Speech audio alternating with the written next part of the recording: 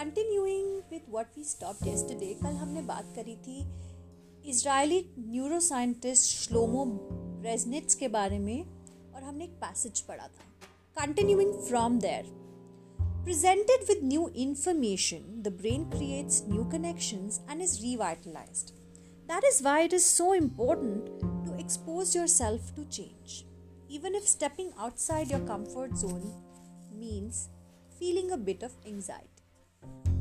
और जस्ट एक छोटा सा रिकैप कल की बातों को देने के लिए, कल हमने एंड किया था श्लोमो ब्रेजनिट्स के पैसेज से, जहाँ पे वो बताते हैं कि अक्सर ब्रेन में टेंशन क्रिएट होती है जब जो हमारे लिए अच्छा है और जो हम करना चाहते हैं एक ही रूलर के या एक ही स्केल के दो ऑपोजिट एंड्स पे होते हैं या दो पोलैरिटीज पे होते हैं. अब बिकॉज बहुत से लोग, स्पेशली वो जो थोड़े बड़े एज के हैं, 50 प्लस, आई से 50 प्लस, बुक में ऐसा नहीं लिखा है, बट 50s में है या उसके ऊपर है, कई बार वो अपनी सोच को लेकर रिजिड हो जाते हैं बिकॉज जो चीज़ें उनकी हैबिट बन जाती हैं वो ईजी बन जाती हैं, कंफर्टेबल बन जाती हैं, एफिशिएंटली वो उसे कर पाते हैं. हाउएवर, जब हम उसमें कुछ नया स्टिमुलस डालते हैं, कोई नई इंफॉर्मेशन देते हैं और वो उसे प्रोसेस करते हैं, तब हम ब्रेक कर सकते हैं उस रूटीन को. इसी को आगे बढ़ाते हुए अब हमारे ऑथर्स हमें कहते हैं कि जब भी कोई नई इंफॉर्मेशन हमारे ब्रेन में आती है तो हमारा जो ब्रेन है वो नए कनेक्शंस क्रिएट करता है, नए न्यूरो पाथवेज क्रिएट होते हैं, न्यूरो नेटवर्क्स क्रिएट होते हैं और वो रिवाइटलाइज हो जाता है, यानी कि वापस से सजीव हो जाता है. वो नए वाइब्रेशंस, नई फ्रीक्वेंसी में वर्क करने लगता है because it has been given something new. और इसीलिए बहुत जरूरी है अपने आप को हमेशा परिवर्तन में रखना. मतलब हमेशा से मतलब ये नहीं रोज में, बट जब कोई चीज आपके लिए पुरानी हो जाए, और पुरानी से मेरा मतलब ये भी नहीं कि ओल्ड, बट पुरानी से जैसे आप सोचो जो चीज 50 साल पहले एप्लीकेबल थी जरूरी नहीं है आज भी होगी. सो समय के साथ परिवर्तन लाना बहुत जरूरी है और अपने ब्रेन को उस परिवर्तन के लिए रेडी करना बहुत जरूरी है बिकॉज द रियलिटी इज स्थायी कुछ भी नहीं है. स्थायी यानी कि स्थिर, विदाउट मूवमेंट कुछ भी नहीं है. समय भी स्थायी नहीं है, पृथ्वी भी स्थायी नहीं है, सब कुछ चेंज होता है. और जब सब कुछ चेंज होता है तो ह्यूमन थॉट को चेंज होने में इतनी प्रॉब्लम क्यों लगती है? और चेंज बहुत जरूरी है.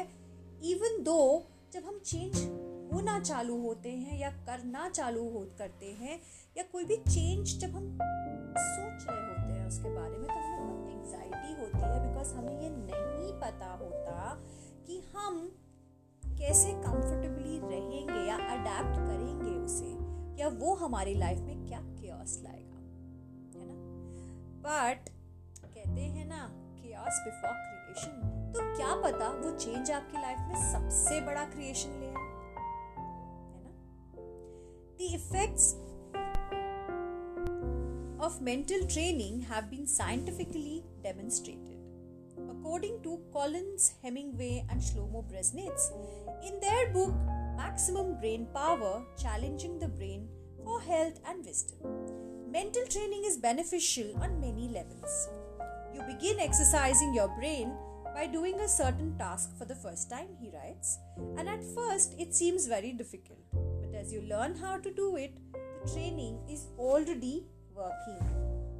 The second time, you realize that it's easier, not harder to do because you're getting better at it. This has a fantastic effect on a person's mood. In and of itself, it is a transformation that affects not only the result obtained, but also his or her self-image.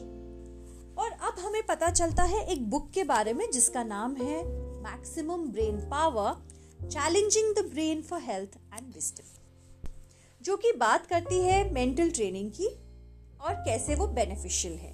ये book लिखी गई है Collins Hemingway ने और Shlomo ब्रेजनिट्स ने मिलकर.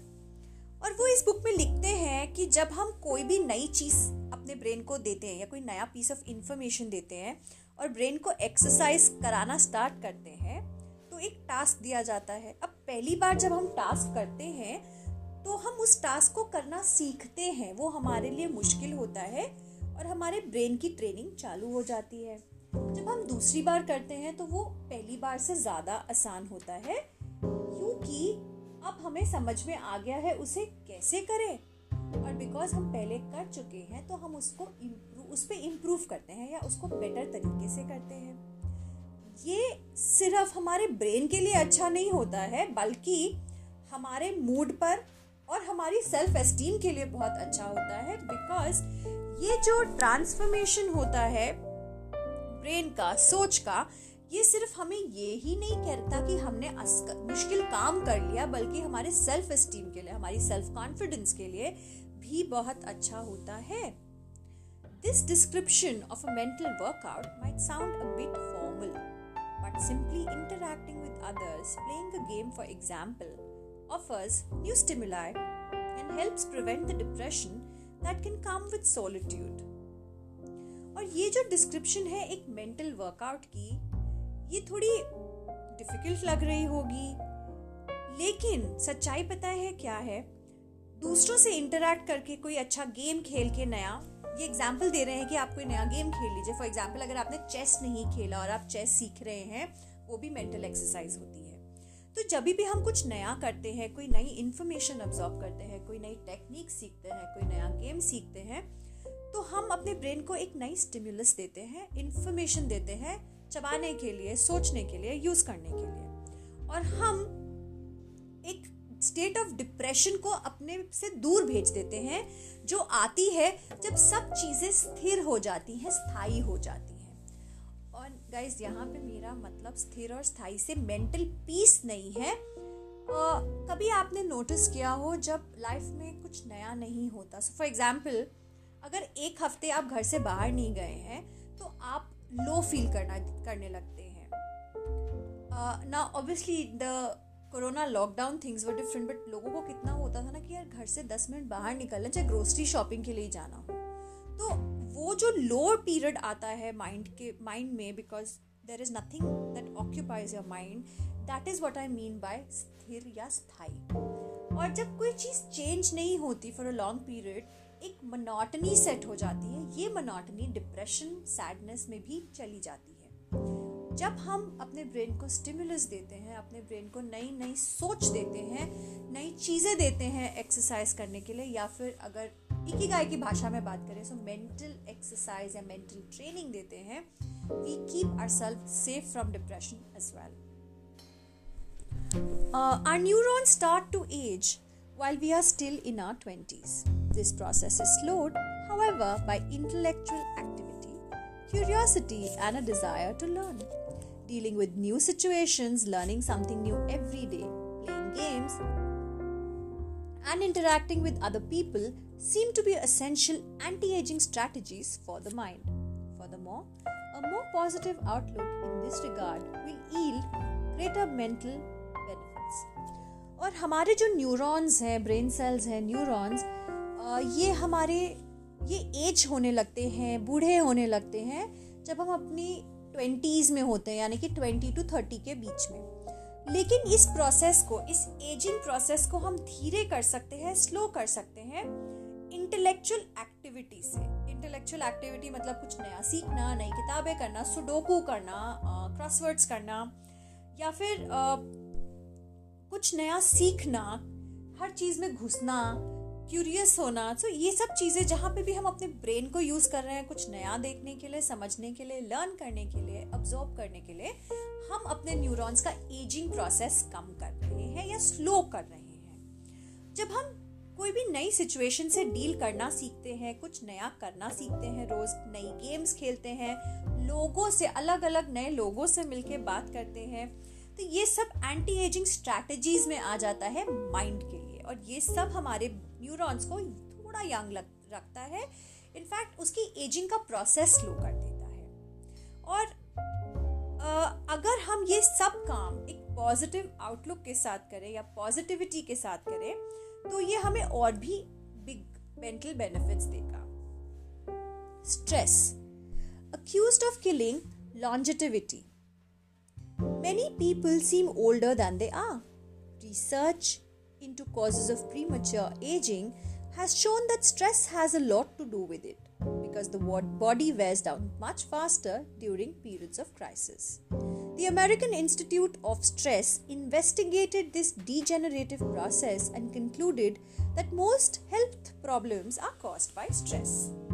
और यहाँ पे स्ट्रेस को कहा गया है, स्ट्रेस जो है वो लंबी उम्र को काट देता है, यानी कि आपको जल्दी बीमार करता है, जल्दी मारता है।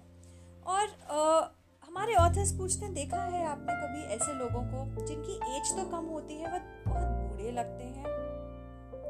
तो अमेरिकन इंस्टीट्यूट ऑफ स्ट्रेस ने जब एक रिसर्च किया तो उन्होंने पाया कि स्ट्रेस जो है एक डीजेनरेटिव प्रोसेस है, यानी डीजेनरेशन मतलब वो सेल्स को खत्म करता है, तोड़ता है, मारता है। और उन्होंने ये कंक्लूड किया या ये निष्कर्ष निकाला कि अधिकतर हेल्थ प्रॉब्लम्स, इश्यूज स्ट्रेस की वजह से होते हैं। इनफैक्ट और भी रिसर्चेस हुए हैं जिन्होंने दिखाया है कि अगर आप स्ट्रेस में हैं या क्राइसिस की सिचुएशन में डील कर रहे हैं, कोई बहुत बड़ी मुसीबत आपके ऊपर आ गई है, तो आप जल्दी एज होंगे। Researchers at the Heidelberg University Hospital conducted a study in which they subjected a young doctor to a job interview, which they made even more stressful by forcing him to solve complex maths problems for 30 minutes. Afterwards, they took a blood sample. What they discovered was that his antibodies had reacted to stress the same way they react to pathogens, activating the protein that triggers an immune response.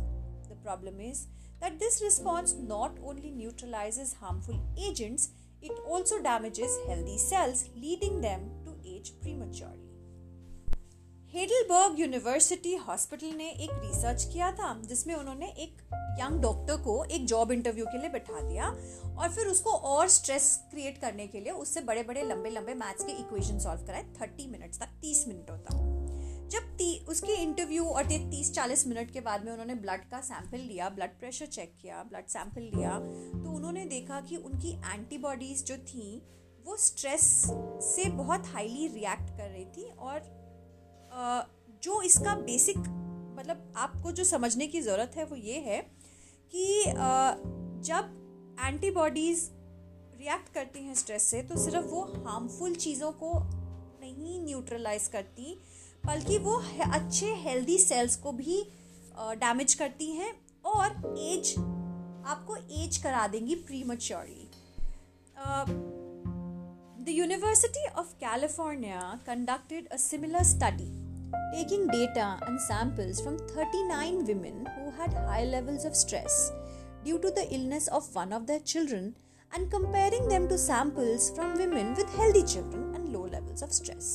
They found that stress promotes cellular aging by weakening cell structures known as telomeres, which affect cellular regeneration and how our cells age.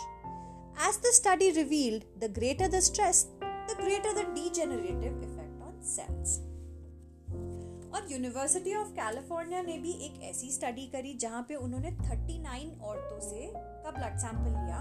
ये ऐसी औरतें थी जिनके एक या ज़्यादा बच्चों की तबीयत खराब थी और वो बहुत स्ट्रेस में रहती थी। और फिर उन्होंने ऐसे सैंपल्स भी लिए उन औरतों के जिनके बच्चे बहुत हेल्दी थे और जिनका स्ट्रेस लेवल कम था। उन्होंने भी ये पाया कि स्ट्रेस की वजह से सेल्स एज जल्दी होते हैं और उनका जो सेल का स्ट्रक्चर होता है जिसको हम टेलोमेयर कहते हैं, ये वीक हो जाते हैं, स्ट्रॉन्ग नहीं रहते। और जब ये वीक हो जाता है टेलोमेयर तो सेल का रीजेनरेशन मतलब एक सेल मर के दूसरा सेल नहीं पैदा होता जल्दी से, और इसलिए हमारे जो सेल्स होते हैं वो बुढ़े हो जाते हैं और वो दोबारा से रीजेनरेट नहीं कर पाते। और इस स्टडी ने भी यही रिवील किया कि जितना ज़्यादा आप स्ट्रेस में रहेंगे उतना ज़्यादा आपके सेल्स डेटेरियोरेट करेंगे या डीजेनरेट